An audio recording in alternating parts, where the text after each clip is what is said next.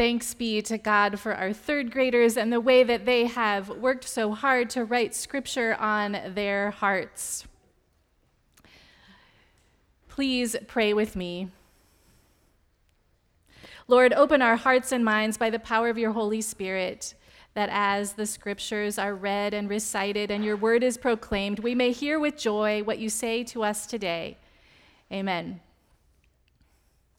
As Squire mentioned, I did a little digging in the archives to calculate how many Bibles this church has given to third graders since we started this tradition somewhere around the 1930s, and it is in fact 2,700, or the closest estimate I can come up with today. 8 or 9 is a great age to begin memorizing scripture because this is the time when our brains are able to commit more complex things to memory.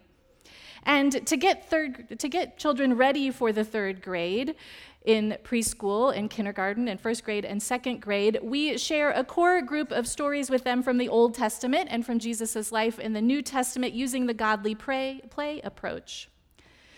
In the godly play approach, we use a desert box filled with sand to tell the ancient stories of Genesis and Exodus. And the hope is that this tangible storytelling approach will allow these ancient texts to make a home in our souls. The stories told in the sand are about a people on the move, Abraham and Sarah and their extended family and their livestock, who take off from the river valley for a new land. God journeys with them across the desert, where Abraham hears God's promise under the stars. And then generations later, Abraham and Sarah's descendants are suffering under Pharaoh's rule in Egypt. God asks Moses to free the people, and so they escape through the Red Sea and into the wilderness. After Moses receives the 10 Commandments on Mount Sinai, he gives the people a message from God. Their journey to a new land is far from over, but now they know God is with them and they are to be faithful. This covenant defines their relationship with God. It reminds the people who they are and whose they are. So friends, count with me how many times and places that Moses says to remember God's commands in this next scripture verse from Deuteronomy chapter 6. You shall love the Lord your God with all your heart, with all your soul, and with all of your might. Keep these words that I am commanding you in your heart. Recite them to your children. Talk about them when you are at home and when you are away, when you lie down and when you rise. Bind them as a sign upon your hand, fix them as an emblem on your forehead, and write them on the doorposts of your house and on your gates. How many did you count? I counted 8 times and places to discuss God's word. In the morning and at night, at home and away, by the town gate, people are on the move. Not just on long journeys, but every day. Think of the places you go in just one day. School and work, soccer and scouts, the store and the coffee shop. We go lots of places. And perhaps, friends, you've heard it said that life is a journey. Usually, people say things like this to make sense of the ups and downs of life. It feels better to know that we are not the only ones who have to walk the path of difficult bosses or challenging teachers.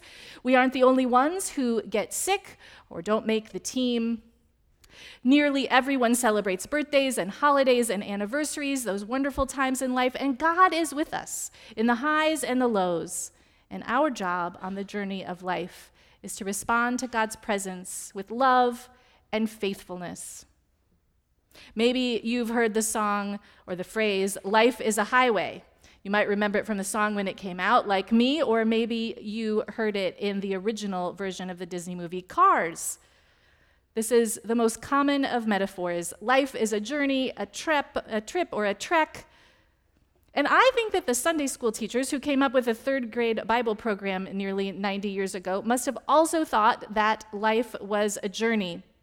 And so they made sure that children would be prepared for this trip of a lifetime with God by making a packing list. They want children in this church to know that God is with you wherever you go, whatever you do, and to remember God in every situation. So for generations, the third graders have learned the 10 Commandments, the 23rd Psalm, the Beatitudes, the Lord's Prayer, and Jesus' greatest commandment. The 1950s version of the packing list also included Psalm 100 and Psalm 19. Speaking of journeys, my family loves to hike. And a few years ago, we went to Arches National Park. We arrived at the Devil's Garden Primitive Trail early in the morning so that we would beat the heat and also be able to find a parking spot. Many, many signs remind you at this trail how important it is to have water in the desert. So we were sure to fill up our camelbacks and bring extra water bottles. The trail was made of this fine red sand that made me want to run my hand through it like I do in the desert box of the Sunday school stories. There's no shade. The sun was hot. And most people take the loop the other way, not the way that we were going, so we didn't see many other people when we were on the trail at first. There was just rock and sand as far as I could see. And I thought about these words that I used to tell the children the stories of Abraham and Sarah and Moses. People don't go into the desert unless they have to. My family was having a lovely time as we hiked, but suddenly we turned a corner and there was no more trail, just a rock fin, dead end. We tried to go around it. We went up a hill. We scrambled up some rocks, which I realized quickly was not the way because I wasn't sure how we would get back down. We were all turned around, not lost exactly, but not on the path either. So we went back to the place where we had lost the trail. We went back over a big X made out of sticks. That was the sign that we weren't on the trail. And by this point, my daughter wasn't feeling well. The heat had gotten to her, so I took some water and I put it on a bandana and put that on her neck to help her cool off. We sat in the shade of this dead-end rock as the day got hotter. I was starting to get a little worried, so I took an inventory of what I had in my backpack: a granola bar, a flashlight, a cell phone with no signal, and a foil emergency blanket. I said a little prayer. I don't remember exactly what words I used, but I was hoping that we would all be able to make it back at least the way we came, if not to go see the beautiful arches. And we sat there for what seemed like a very long time until we saw people walking down that dead-end rock because we had missed this tiny little stone cairn that showed a little ledge where you could go around the rock fin. The path was right in front of us, not a dead end at all. So we found our way up this rock and then saw the amazing arches. But on this trip, I learned a very important lesson. Always be prepared on a hike in the wilderness. And I probably have improved my packing list since then. Life is a journey, and so in third grade, we pack our hearts full of scripture that we can use every day. When you memorize these words like you have third graders, you will always have them.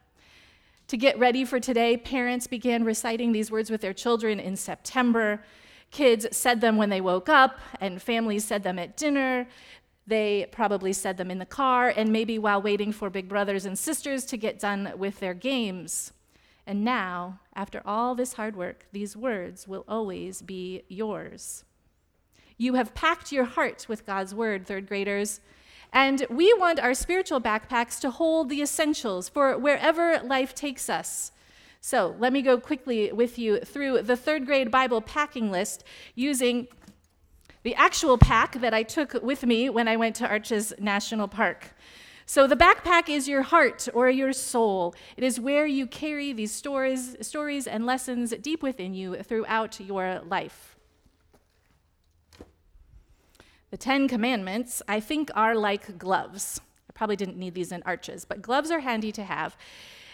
Perhaps because Deuteronomy says, bind these commandments on your hands, we have found, as third grade Bible teachers, that one of the best ways to remember the commandments is with your fingers, right? Do you all remember this? If you hold up the number 4, you see this finger is resting. Remember the Sabbath. So the 10 Commandments help us to protect ourselves and others, and pardon my pun, but they help us know how to handle ourselves. Now, the 23rd Psalm, I think, is like a warm jacket that, like God, protects you and brings you comfort. Psalm 23 can be recited when you feel afraid because it reminds you that God is the good shepherd who is always with you, who will always show you the way, who will seek you out if you get lost. Now, the Beatitudes. This one was a tricky one, but Miss Greta helped me. Now, people asked Jesus what the kingdom of God was like because it was the way Jesus described it. It was unlike a place that anyone had ever been or visited, and so they just couldn't quite figure it out because God's kingdom, money and power and fame are not the most important things. The Beatitudes remind us that it is the poor in spirit, the meek and the merciful and the peacemakers who are blessed. And Jesus said, this kingdom is near, but it also feels a long way off sometimes for people on earth.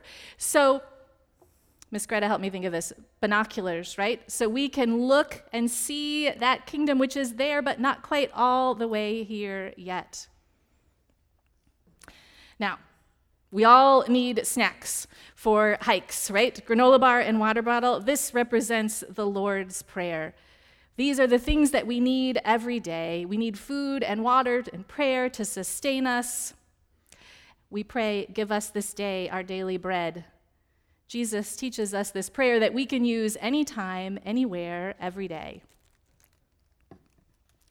And finally, the greatest commandment. It's like a compass. Compasses always show us the way to true north so that we can find our way. If we ever get confused, when we don't know what the right decision is, where we don't know what to go, the greatest commandment will point us in the right direction. Love God and love neighbor. If you do your best to do those two things, you will find yourself back on the path that God wants you to take. So that is my day pack hiking list for short hikes in the wilderness. But it's enough to hold the essentials, but not everything that we would need. There's still room in our hearts and our souls, which means that we can spend a whole lifetime learning scripture, verses, and the stories of Jesus' life so that they will always be with us.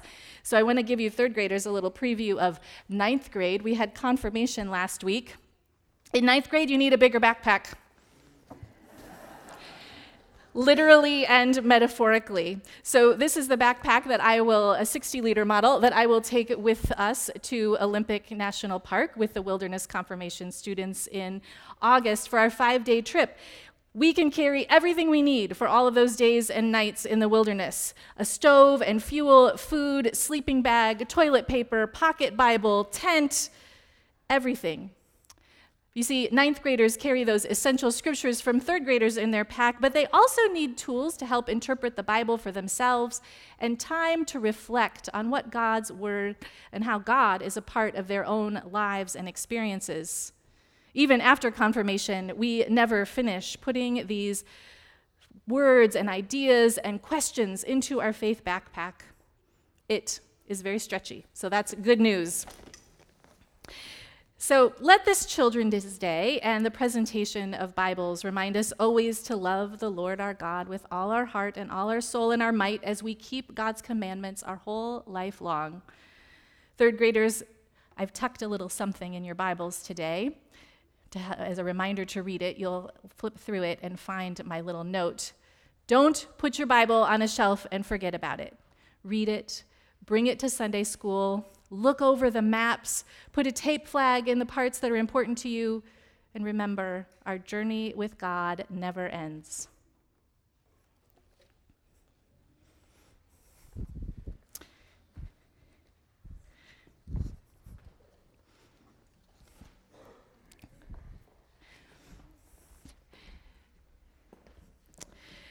So now, third graders, I will call your names one by one. You can receive your Bible and then come stand on the chancel steps. Nicholas Adams. Congratulations, Nicholas. Oh, you get it from Benson right there. Shake hand. There you go. Willow Burden. Congratulations, honey, as well. Charlotte Chafee. Charlotte, congratulations. Have fun with it. Avery Comstock. Avery, congratulations, honey. Caden Cook.